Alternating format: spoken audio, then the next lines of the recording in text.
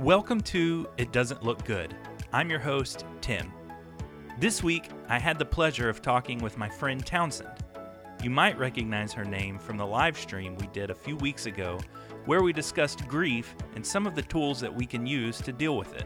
Or you might recognize her name because she's an accomplished singer-songwriter from here in our hometown of Conway, Arkansas. Today, she's going to share with us how the loss of a dear friend and his legacy encouraged her to start a movement called You're Not Alone Project, as well as finally releasing that album that they had always talked about. So without further ado, here's the episode. Thanks for having me on. What an honor. Thanks to Charles, I guess, for introducing us, right? Yeah. What a cool guy. Yeah, he's all right. I won't say anything bad because we're on the air, but I'm kidding. So my name is Townsend. I am a singer-songwriter from Central Arkansas. I do have a full-time job, which is therapy. I'm a speech therapist. I work with geriatrics, but music is also full-time. So I've been playing music for as long as I can remember. When I was younger, like high school and junior high, I played in a punk rock band. Oh, wow. Yes. I'm really hoping no one finds videos of it. You don't look like a punk rocker. I was all in. Is there maybe some grunge involved or just straight? No, it's definitely garage band. Yeah? If you could make Blink-182 sound worse than they do live and make them about 20 years younger, that was us. Let's hope Blink-182 never hears No, this. they're fantastic. I'm a huge fan, but live, just like anybody Not else, great. they get wild. Oh, okay. Yes. So my the singer of that band, was obsessed with Blink-182. And Okay. dressed like them, dyed his hair like them, and so all of our songs sounded just like that. And Wow. It was the best time. Anyway, so the punk rock band lasted through high school. I came to college at UCA. Go Bears.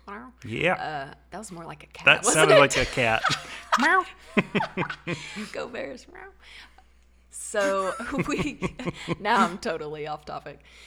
I was in a sorority, Alpha Sigma Alpha. Okay. And a little shout out there. You don't have to add that. So Alpha Sigma That Alpha. was it. So I was in a sorority. I don't know anything about the Yeah, okay. sororities I was or like, you're fraternities in judging me UCA. hard. No, not at all. Okay. So I was in a sorority, and they put me in this pageant where they pick one girl, maybe two from the sorority to represent the whole sorority. It's a big deal, in case Yeah. you don't know. Very, very nervous. And so you had to do like a formal wear, grossly enough, a bathing suit wear, all that stuff. And you have a Okay. talent. You have a talent. And so As beauty pageants do. as beauty pageants do. Had no idea what to do. The only thing I knew was I could play guitar and I could do a medley of rap songs. Okay. Doesn't that sound What- like a pageant? Can you do a sample? Yeah, I totally did the. I don't know what that is. I think part of it was "Lick Me Like a Lollipop," and Oh, got I did you. something like "Riding Dirty," the old school rap songs. Yeah. pageant. And for old school, for like 2006. Right now, 2020, it's old school rap. Before we knew who Malone was, Post Malone. Yeah. So I did that, and I'm certain I blacked out. I don't remember anything about it. It was the first time Like blacked out, passed out, like, No, or no, just no. don't Like, remember. Do not recall. Okay. Do not recall at all because of nerves. I was already nervous enough. I had never sang or played in front of people before, other than a couple of friends, and they heard me, so they signed me up for this talent. Oh, wow. So that was the first time. Thanks, guys. Thanks for nothing. No, I guess I owe them a lot. Yeah, thanks for everything. Thanks for everything. Gosh, if this is you, reach out. Let me thank you with a high five because we're all broke from COVID. So let's see what happened after that. We did the pageant, and from there, I mean, it was hundreds of people. From that night, I got calls and messages wanting to hire me for different Gigs. gigs. Like birthday parties or? Well, no, like Greek events, which is Oh, that's real huge cool. events on campus. So tons of people, hundreds of people. So I never started super small. Like it Yeah, kinda no, just that's took just off. like from pageant to Yeah. just like the biggest thing you Yeah, could probably do pretty in much. sorority life for sure. Pretty much. So I would do it for all the sororities and fraternities and play shows, and they liked the rap stuff and the pop stuff. So I did a bunch of yeah, covers. Sure.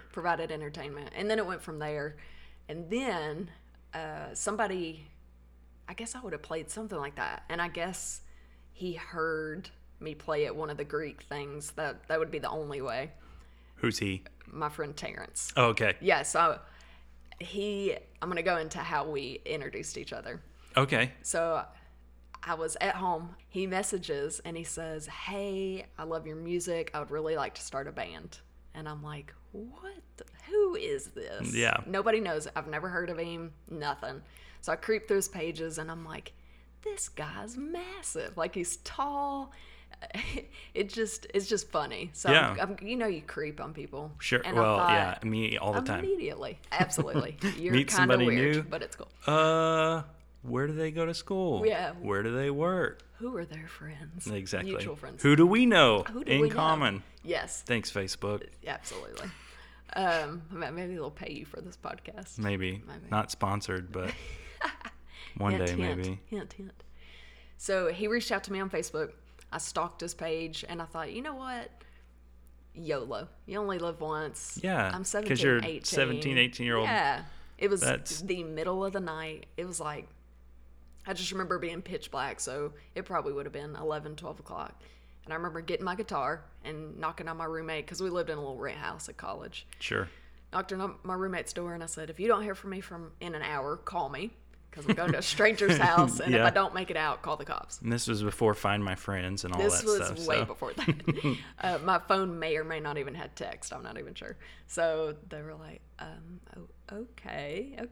So Are you sure this is a good idea? There was Maybe no talking me out of it. I should come with you. Tim, there's no talking me out of it. So I threw my guitar on my shoulder, hopped in my car, went to this stranger's house. He came to the door, and it was instant connection. He lived in, I can't remember the name of the house. It was like the White House or something. But it was this huge house that had tons of guys. They were all musical, that lived together. Was it like a fraternity, or was it just like No, these no, are no. just guys These that are just musical jam guys together? that hang out. Yes. So it's just like, a mythical house in the middle I literally of was gonna say it's like town. heaven, full of fleas, and it was gross. But I think we have a different definition of heaven, but the people in it were so cool, but Sure. it was disgusting. I get that. It actually got torn down a few years ago. That's how bad it was. The way you described it, I can believe that. Yes. You're talking about the White House and being heaven and all of that stuff. I was a student pastor at a church here in town, and we used to meet at this house over near UCA, the campus. greenhouse. The greenhouse. Been there. Okay, so they haven't torn it down yet, but I'm sure it's not far behind the White House. Really? It's pretty rough. It was but so I nice saw at that first. place as heaven, because that's where we got to meet every week and got to love on students, and it was a lot of fun. Really cool place to be. Had a cool energy, even though, like you said, that place had fleas. This place had rats. Yes. So we actually I have a video of all of the guys pretending that they found the rat and like running out scared and throwing it on the girls. It was just an empty That's box. funny. Yeah. But it was a fun video to make nonetheless, because they all screamed and freaked out. Absolutely. So heaven might be the wrong term to use. However, when I showed up, he came outside. It was an instant connection. The guys in the house were super cool. I have no idea if they really lived there or not, but just laid back. Sure. Very, very welcoming. That's kind of the college guy thing, right? Yes, You yes. just crash wherever you Yeah, are. exactly. So they welcomed me in just like family, and we hit it off from there. So from that night on, I did not get kidnapped, by the way. Oh, that's good to In know. summary, that did not happen. It's been 10 years. I'm here. I found my way back from the White House. So we started a band. He drummed. I played guitar and sang. We recruited. This is Terrence drummed. This is Terrence. Okay. Terrence played drums. We recruited guitar player, bass player. I played guitar and sang, which again was my first attempt to do this. I usually sat behind the drums. And I would play and sing for Terrence, and he was the biggest motivator and supporter I've ever had. Yeah. Tell me about that. Like, what is his kind of demeanor, or like what made you feel like he was motivating you? Yeah. Like, was it just stuff he said, or like, how did that work? It was just different. Sometimes, I don't know, it's hard to explain. I'm sure you can relate somewhere in your life outside of music. But when you play a show and you're kind of just the background noise and people are like, oh, yeah, it was good, it's a compliment for sure. But then Terrence, if I'm playing, his attention was on me. If Sure. I said I wrote a new song, he always, well, let me see the lyrics, let me read them. And as a musician, that's so vulnerable. Yeah. So vulnerable, because I'd never let anybody read my stuff. And I remember he wanted a printed copy, so he knew what I said. And he would go read it by himself, and he would come back and just be like, he'd say things like, this is amazing. Oh my gosh, you're so good. We have to do that. We have to do American Idol. We have to do this. We have to do that. And he'd always talk about emailing American Idol and getting me on that show. Yeah. Every year. So That's great. Yeah, it was just different. There was a connection there. You know, since then I've met a lot of other musicians, and one person told me, in your lifetime as a musician, you meet one person that is your compadre, your musical compadre. And it's just somebody that you vibe with. When you start jamming, they jam, and it's like smooth as butter. Yeah. And that is hard to find. It's kind of like soulmates. Some people work, but some people just vibe together really well. And that's what he was. So from day one, I called him my security blanket. He called himself the black sheep because he loved my family and we loved him. And so we played music for, gosh, I bet it was probably 9 years. We were together frequently. If we weren't together, we were texting, talking about music. Like I said, he wanted to go all the way with music. He thought we could make it famous. So he's not only motivating you as far as like writing and your musical talent, but also just going, hey, like we could do this. Oh, like yeah. This could actually be like, you're not in your punk rock garage band anymore. Yes. This is for real. We Yes. could get things done. Yes. So tell me about him as a person for a little bit. I mean, obviously you're spending a lot of time together doing music and stuff like that, but that's just a portion of like what a friendship is. So tell me about who he was, you know, as your friend. Yeah. So a lot of people have actually asked me if we dated because I talk so highly of him. We did not date. Oh. He was like a brother.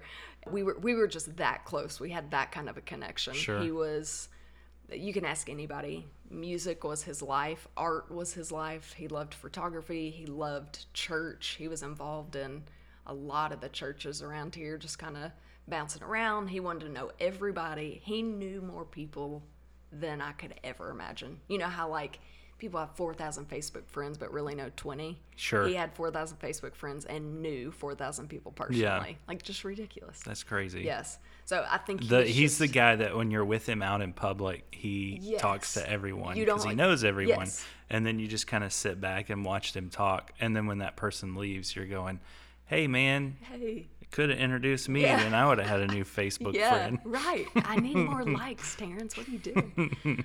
Yes, everywhere we went, he would chat with other people, and just very, very charismatic guy. Yeah. Just a nice guy. When you talked to him, you knew he was listening. But the funny part was, he would just make up so much stuff.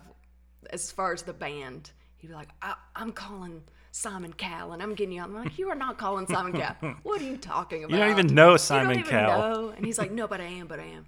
And he'd always post on our Facebook, our band's Facebook, and stuff like, it's going down. We're coming out with a new album. I'm like, no, we're not. We don't even have songs. Just, he was so hopeful. Yeah. And he knew we're going to make it, and this is what it is. Yeah, so if he had ever taken an Enneagram test, he'd probably be a 7 then, huh? Yes. That's the enthusiastic. Yes. Yeah. Probably. Now that I think about it, I've never put him on the Enneagram, but I bet you're right. That's it. I only know because that's what I am, and I get more excited about the prospect of something than I do actually doing it. Yes. So it kind of sounds like that's his. him. Oh man, we're coming out with an album, and we have nothing. Yeah. So it's the idea. Yeah, absolutely. And I love that. That's the way, that's exactly how I operate. I can talk about something in the future tense as if it's coming out next week and be so pumped about it when in reality I've done zero work on it so far. So I'm a 6, which is more like realistic. And so I felt like we balance. I'd have to get on him because he'd say he called all these people and be like, listen, I need you to tell me for real who you've talked to because I can't keep up. So I feel like we balanced each other really well. He kept me dreaming and kind of just having fun. Because speaking of sixes, like my Enneagram, I like for things to be planned. I like them to be organized. And I don't dream, but I work my butt off to get there. Sure. You know? Yeah. And he dreams. So I'll do the work and we'll try to get there. So it's just the perfect team. So he is your biggest motivator. He's sounds like motivating himself to maybe work on some new stuff and get stuff going. And he wants to call Simon Cowell and just get the whole thing rolling. So tell me about all of that. Keep going. So he was a dreamer. Like I said, and he had all these goals. He wanted to be a math teacher, and he wanted to help kids, and he wanted to tutor kids at the church to play drums, and he wanted to play on every worship team, on every church that was in Conway, and he wanted us to be famous. So he was just a dreamer. And I never, in that 9 years that we were friends, really saw him in a bad mood. I think he came to me one time worried about something, and he was a huge Christian, so everything reverted back to God, and his father's a pastor, and he just grew up with those solid roots, and his family is amazing support, and so he was just a really solid guy. Yeah. Just to describe him, to paint you a picture of Terrence. And so we would play shows, man, and I remember, you can watch videos, I would always turn around if I got nervous, and he'd be drumming to the song, but he could multitask and be like, you got it, you're good. And we just talk. That's awesome. I remember specifically shows that we would turn around and have conversations while we're playing, but he just had a way of calming me down. I knew that he was there for me and how much he believed in me, and I knew he wasn't going to lie to me about it, you know? Yeah. He invested himself and his time. So fast forward a little bit, the full band got to playing nonstop. And we got to the point in life where I could either go to grad school or pursue the full band. The other members, one of them got married and was looking at having a kid. One of them wanted to move out to Chicago to get a PhD. So it's just that transition in life where it's either you pursue it or you do the typical adult tasks. Yeah. And so we sat down and chatted, and I decided, you know what I need to do, because I'm a realist, right? I need to do grad school. Sure. Gotta have a plan. That's right, gotta have a plan.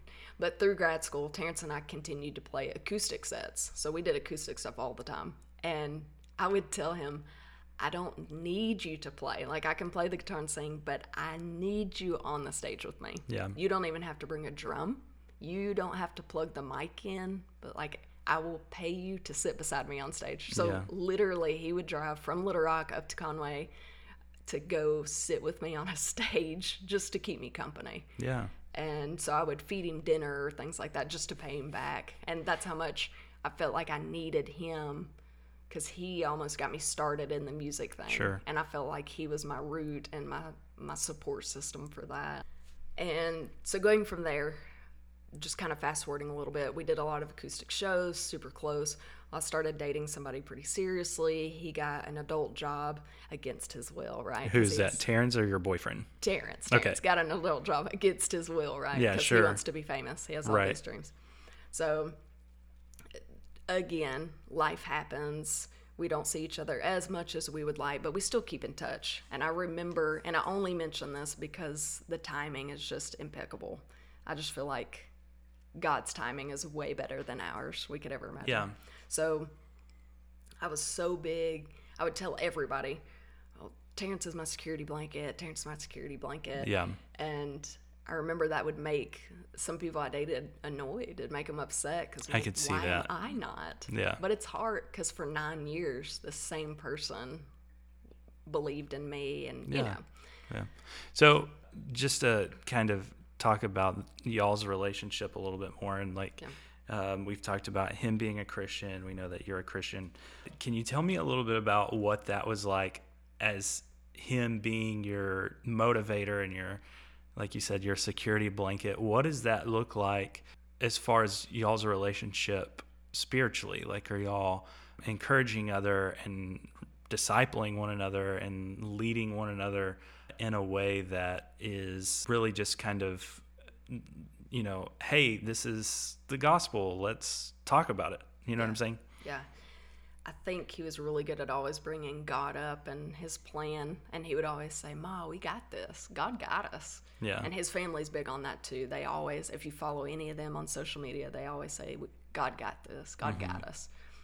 But at that time, we were so young and stupid. We didn't ever sit down and just talk about the Bible that I remember.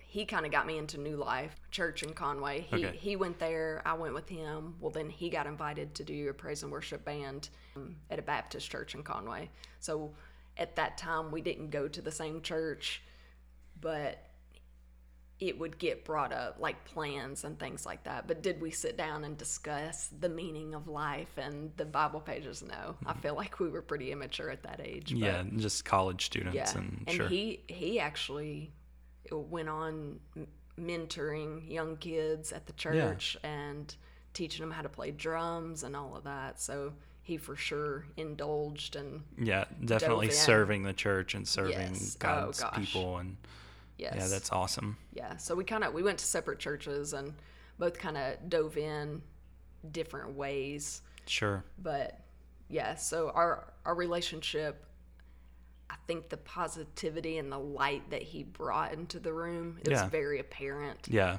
And he almost didn't have to talk about it. Yeah, it was just he was living it. He didn't have to Yes. say anything because Christ just emanated radiated. from him. Yeah. So I want to throw this in just because it's a funny story. Sure. We would, in college, I had a couple of roommates that would stay with their boyfriends or family or whatever. And I lived pretty far from home, but I remember I hated staying by myself because the doors would open and they wouldn't lock. A typical rent house for a college kid. Can't afford very much. Yeah. And I would call Terrence and be like, could you please come sleep on the couch? Like, I don't want to be here by myself. Yeah. So he'd come over, as annoying as that is. He'd sleep on the couch. And I have told his family multiple times because it still just makes me laugh and makes me happy to think about. At like 5 a.m, early, we're college kids, right?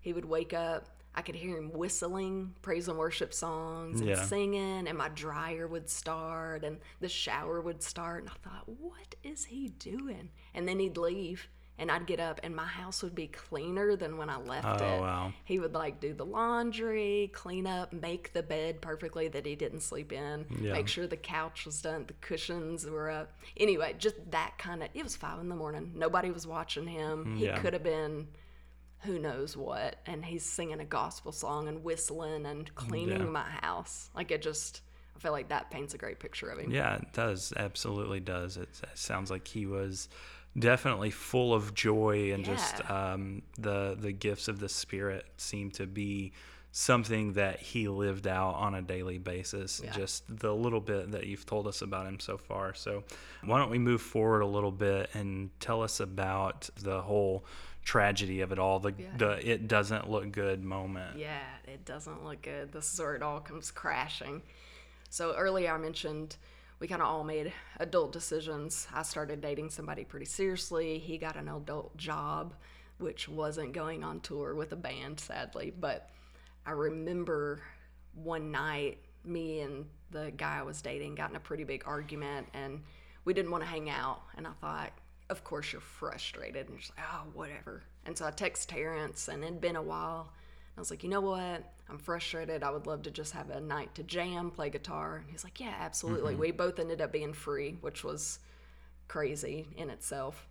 Yeah. So we met up. I brought my guitar.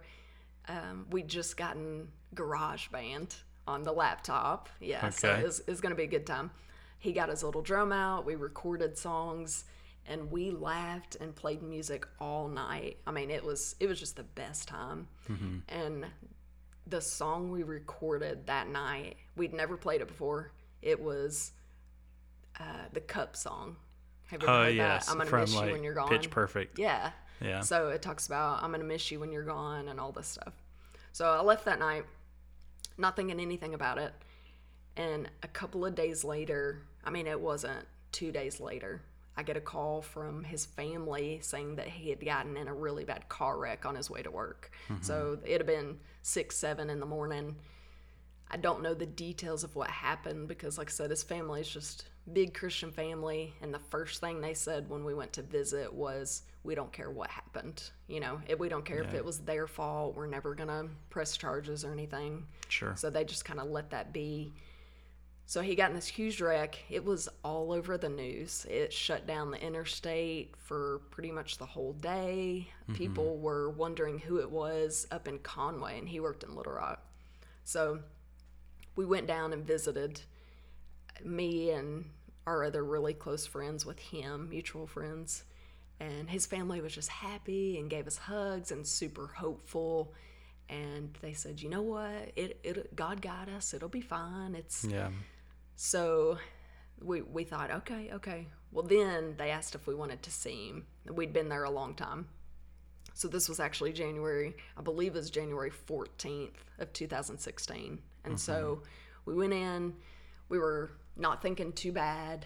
The family said we could go see him, but the doctor said, but he's in a medically induced coma because he had some brain swelling. He had some other things happen, and we need to measure some levels and some rates and things like that. So you can go see him, but you can't make any noise and you can't touch him. And that was the first moment of, it doesn't look good. Yeah. For me. And I remember walking in. You could only go in one at a time. And they led me back. It was like the ICU. He had his own little area, and the 2 walls, the little curtains that pull up. Yeah. And he was back there. I couldn't get too close. I couldn't say anything. And it was the worst thing I've ever seen. Yeah. There were tubes everywhere. He was intubated. It didn't look like the happy-go-lucky Terrence I knew. Yeah. So in that moment, Yeah. just as far as hope goes, where are you at? Oh gosh, devastated. Yeah. And I just remember sitting there having a conversation with him in my head because I can't talk out loud, and just thinking, this can't be real. Yeah. Because, at that time, he would have just turned 28. I was 26. And when you're that age, you're invincible. Right. And it was like my spirit was crushed, but still in the back of my head, I knew it would be fine. And I walked out. So you were hopeful. You were devastated, but you had hope. In that moment, it looked terrible. But when we came out, his family was hopeful. So hopeful. They were keeping us together. Sure. As wild as that is. And his mom and his dad and his sisters and brother and all of them were just wrapping us up and loving on us, and are you okay? And of course, is the worst question you can ask, because you hold it together until somebody says, are you okay? Sure. You're like, oh my God, I don't know. So I know exactly what you mean. So because of their positivity, I found myself more hopeful. And so actually we had talked about it when we met, and my dates were a little bit off, but so that was the 14th, I believe. We went and visited. I checked on him every single day, called up there, and the next couple of days he did show progress. And the family was saying they're lowering his oxygen intake, trying to get him to breathe air on his own. It looks good. The swelling's gone down. Everything looked good. Yeah. So now, like, your hope level is starting to rise again. I'm 1,000%. Even more than what his family kind of gave you hope in the waiting room there after you saw him. Yes. I'm 1,000% thinking, oh, he'll be fine. He's going to recover. He'll be Full fine. recovery. Yes, absolutely. And I thought it's a medically induced coma, so they did that to check things. Totally fine. And I specifically remember reaching out to someone at my church and wanting to meet for coffee, telling them about what happened, and word for word said, but don't worry, he'll be fine. It's not a big deal, but it's just really scary. I remember that like it was yesterday. Yeah. So we meet for coffee, we talk about other things, and on the 20th, so not even a week later, like I said, check on him every day. Everything looks great. Every day's a little bit better. I walk in from a long day at work, literally walk in the living room, and one of my best friends texts me and says, I hate to say this, but we've lost our friend due to kidney failure. And I will never forget that moment, which I know everybody that has a traumatic moment's the same.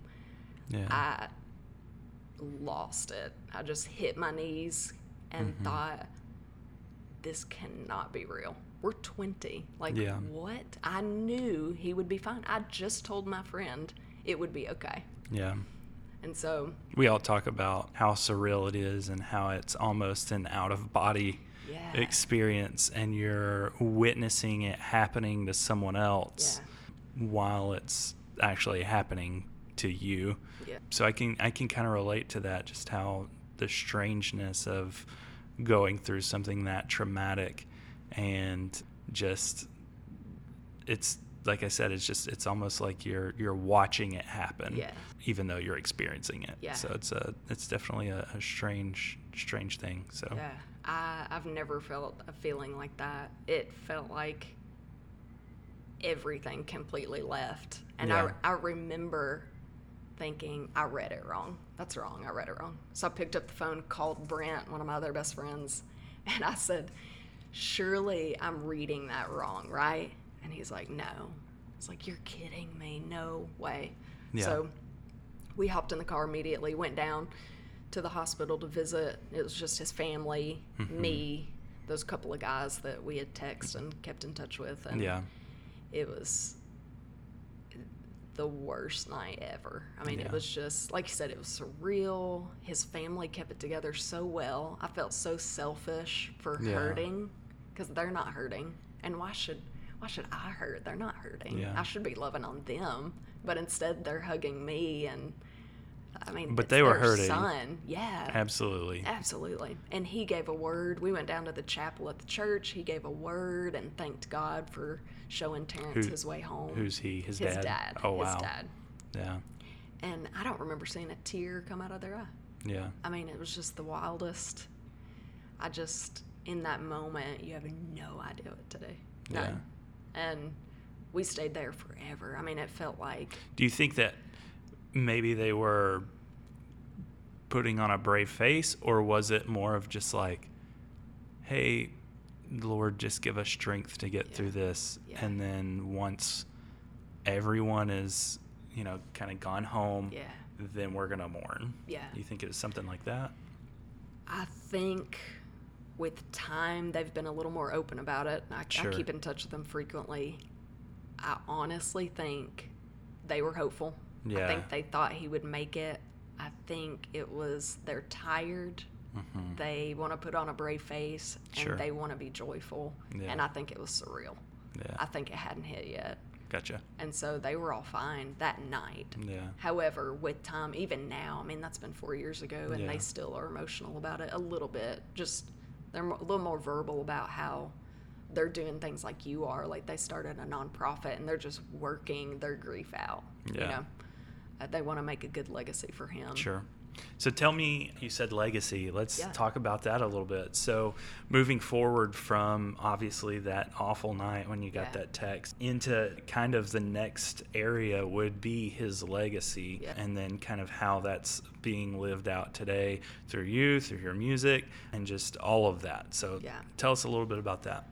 So, like I said, he was my rock, my security blanket. That's what I called him the whole 9 years. And it was like something was completely ripped out of me, which I know my story is nowhere near like yours, but I know you can relate. Yeah, everybody's pain is relative and definitely relevant. So, I can definitely relate to what you're saying for sure. It was like, I remember the night we went to the hospital, I went to work immediately afterwards, never went to bed. Walked into work at 8 a.m. that morning and acted like nothing happened because I didn't want to feel my feelings. I wanted to sweep them under the rug. I didn't want anyone to know I was hurting because you got to be strong, But anyway, so after that day, I mean, it was like that day, music wasn't a part of me anymore. I didn't want to listen to the radio. I have a music room set aside with the drum that he played all the time, with my guitar, and I didn't step foot in that room. And I didn't want to. I had no desire And it's not that I wanted to cry when I went in there, just nothing. I felt nothing. And about a year afterwards, after you go through all these phases of feelings, I guess, I felt I needed to write a song. And I felt this song, and once you get that, you have to get it out. So I go in the music room, pick up my guitar, and I write the song in about 5 seconds called Show Me Home. Yeah. And it was therapeutic. It was like, almost like euphoric writing that song. And it was about him, and it discusses just going through this hard time and losing the person that kept me strong and kept Sure. my faith strong, what it felt like to lose that. And that So what is it in the song that if you could choose for somebody to get the message of the song, what is it that message would be? so for me, it's kind of like a metaphor. So the whole song is talking about finding your way back home. Mm-hmm. And so for me, it was, I needed him. The lyrics are that my eyes are closed and I wanted him to open them for me. My legs wouldn't work, so he needed to be my legs, and I needed him to show me back home. Sure. And so for me, what that stood for was, you know what, I'm tired of sweeping this under the rug, and I want to use you and the remembrance of you to find my way back to who I was. Yeah. Because I had totally lost myself in that. I had lost him, and that song just, you know what, I'm going to put the pain, it's still there. You can't get rid of it, but I'm going to switch it to a positive. And I decided from that moment, I'm going to write a CD. You know, Terrence and I in college, our goal was to get a CD done, like a legit CD. But we didn't have money. We had like 5 cents in our account, Yeah. and sometimes not even that. We had fleas in the house, Right. right? The house that got torn down later. So we had no money. Didn't have adult jobs yet. Yes, no.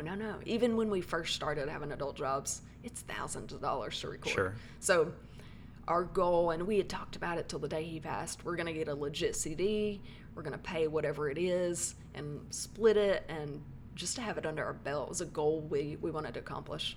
So that day on, I wrote that song, and I thought, I'm going to do it. I'm going to save my money. Yeah. I'm going to write this CD. I'm going to record it at a legit studio, and I'm going to do it all for him. He would have wanted that. He would not have wanted me to have ignored my music room, the guy that supported me and told me how good I was. Yeah, Just I throw could it just away. imagine, earlier you talked about him sitting behind you and being a good multitasker and drumming, all the while looking at you Yeah. wide-eyed and going, hey, you got this, you Yeah. can do it. And I can just imagine him Yeah. doing that, or just, I don't know, maybe you Yeah. pictured that, maybe you didn't, but just him drumming and going, hey, you can make this CD, Yeah. you can do this, you can make it happen. Yeah.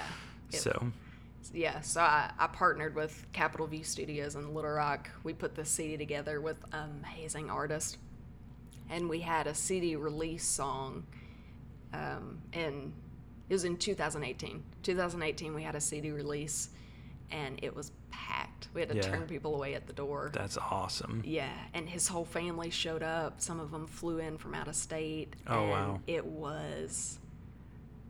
It in itself was the coolest moment I've ever experienced, Yeah. ever. I remember we ended the show, the last song we played was Show Me Home. Oh, And on wow. the album, I'd like to play it for you here in a little bit, Sure. but on the album, I called his family in to sing the chorus of Show Me Home with me. And so the song goes all the way through, it fades out, and then it comes back in with just a violin and me singing and his family singing Show Me Home. And I mean, it's been 2 years and I can't listen to it without just, hey, this is the coolest moment. Yeah. And so I got to live that out loud, So I started it, played the song, it ended. I told everybody, I want you to sing it with me. These are the lyrics. Just a Show Me Home. The violinist played, and the whole room packed, shoulder to shoulder, quiet, said, Show Me Home. Yeah. And there was not a dry eye in the building. It was Yeah. the coolest memorial, That's I awesome. guess. Yeah. Yeah. So it's almost therapeutic. That sounds exactly, that sounds kind of exactly like what it was a memorial to who he was. He talked about all those years ago, hey, we've got our album coming out. Yeah. You didn't have anything No, yet. I Well, it didn't. finally came out and came out to a packed house. Yeah. And Of people that loved him. yeah, that's so awesome. Yeah. So you said you wanted to play it for us. Yeah. You can do that now.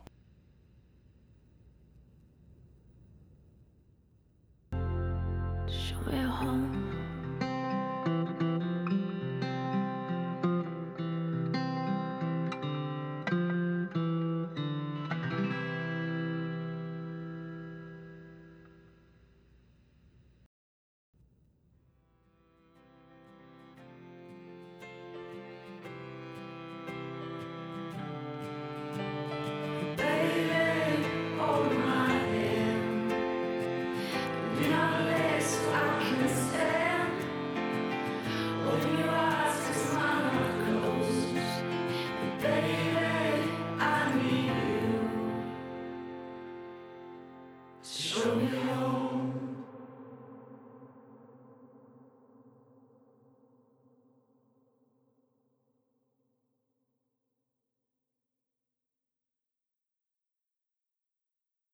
So that's his family singing that. Yes, yeah, they came in. Like I said, some of them flew in from out of state. We set up a mic in the middle of the studio.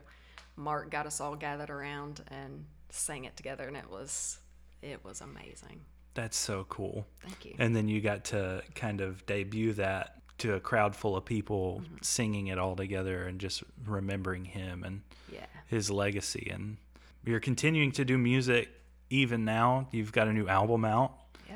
You want to talk about that for a minute? Yeah, so from that night, I like to say Terrence got me into music the first time because I Sure. definitely wouldn't have had the guts to do it.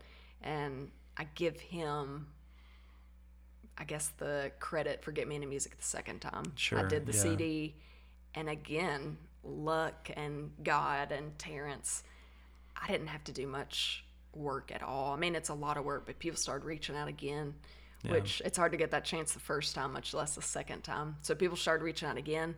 I've been playing nonstop. That's 2018.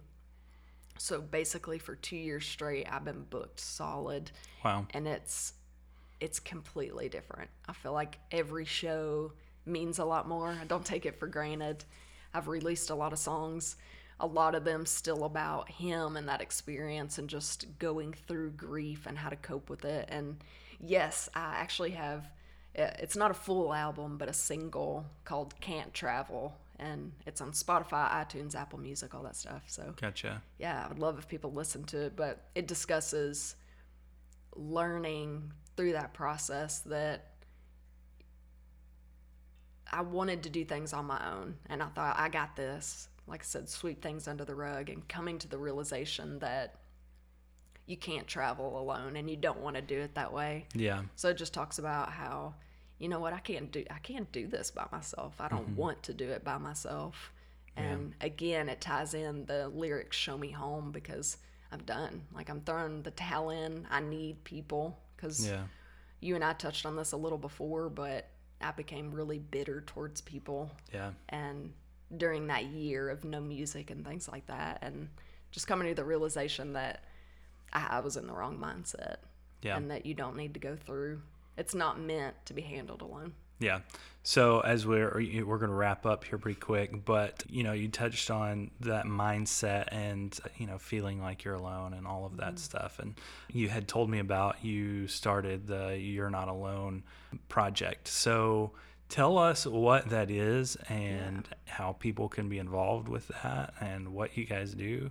Absolutely. Or what you're doing with that project specifically. Yeah, absolutely. I'm glad you brought that up. So again, kind of touching on that, I felt like for a while I was going through it by myself, which was totally my mindset. But I wrote a song about that called Watch the Walls through somebody's advice of, hey, write down how you're feeling. And I got so much feedback from that song just about how a lot of people feel that way. And I had no idea. You think you're the only one.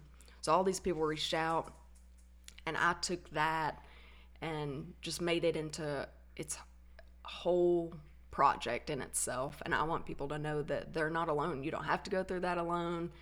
I did that and it was a mistake. You don't have to make the same mistake I did. So I made bracelets that say "You're Not Alone," and on the other side it has my Instagram or Facebook handle on it, because when people buy them, I want them to look me up and I want them to reach out. And if you don't have anybody, I'll be that person. I'll message you, I'll check on you, and just to serve as a daily reminder that God got you. You're not alone. Yeah. And I've actually recently partnered with Fret Monkey and NAMI, which is a national organization for mental health, and I don't know what the future holds, but I'm hoping some cool things. And a percentage of the proceeds I make off of all this stuff, I'll donate to NAMI, and hopefully in the future there'll be a lot more places that I can help support and donate. But yeah, I just want people to learn through my grief and just other people's. Sure. People shouldn't handle things alone. Absolutely. That's, the biggest motivator for me behind this podcast was I just felt like I had so many thoughts and just all of these emotions and feelings and things that I was experiencing after Caitlin died, or even while she was still going through treatment, that I just thought were the craziest thoughts and feelings and emotions that anyone could ever experience. I felt like there's no way in the world that other people had felt this way specifically, and that I was a bad person or whatever for feeling these thoughts. And so I wanted to create a space for people to talk about, hey, this is a moment in my life where, I had those thoughts too. And it's not crazy for you to think those things. Yeah. It's completely normal. So I think that the whole It's Not You're Not Alone project is such a noble project, and just something that you have used to not only help yourself grieve, but to give other people a way to grieve well, and then also to support the nonprofit organizations that you support. Yeah. So tell us where we can buy those. So I take them with me to every show. You can, if you come to a show, snag a few. I love the idea. I've had a ton of people buy like 15 of them and give them to other people. Yeah, that's awesome. And then they get to tell me those stories, which, oh gosh, it's so cool. So you can do that. I've got a website, www.townsendtmusic.com. You can buy them off of there. I've got a merch section on there.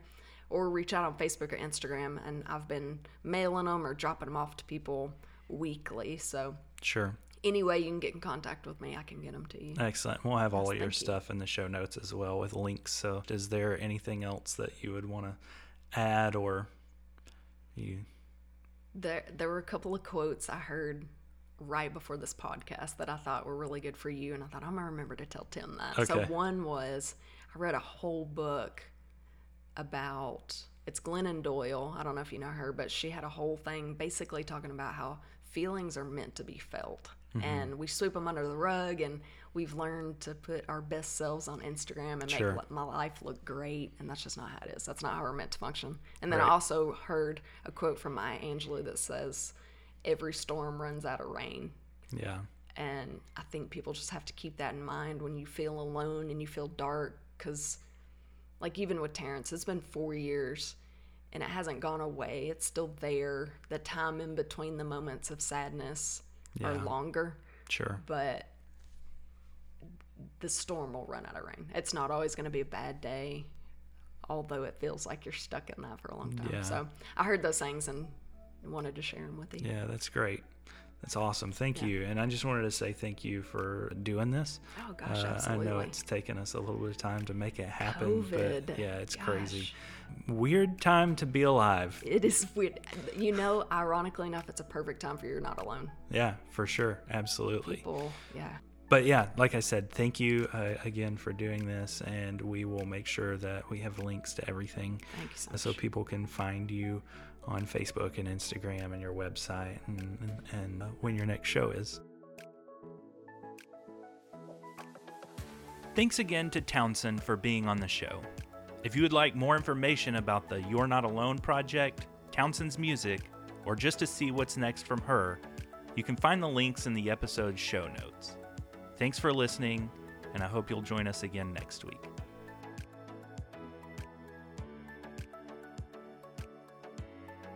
Just in case you weren't aware, It Doesn't Look Good is sponsored entirely by Hope Against Hope.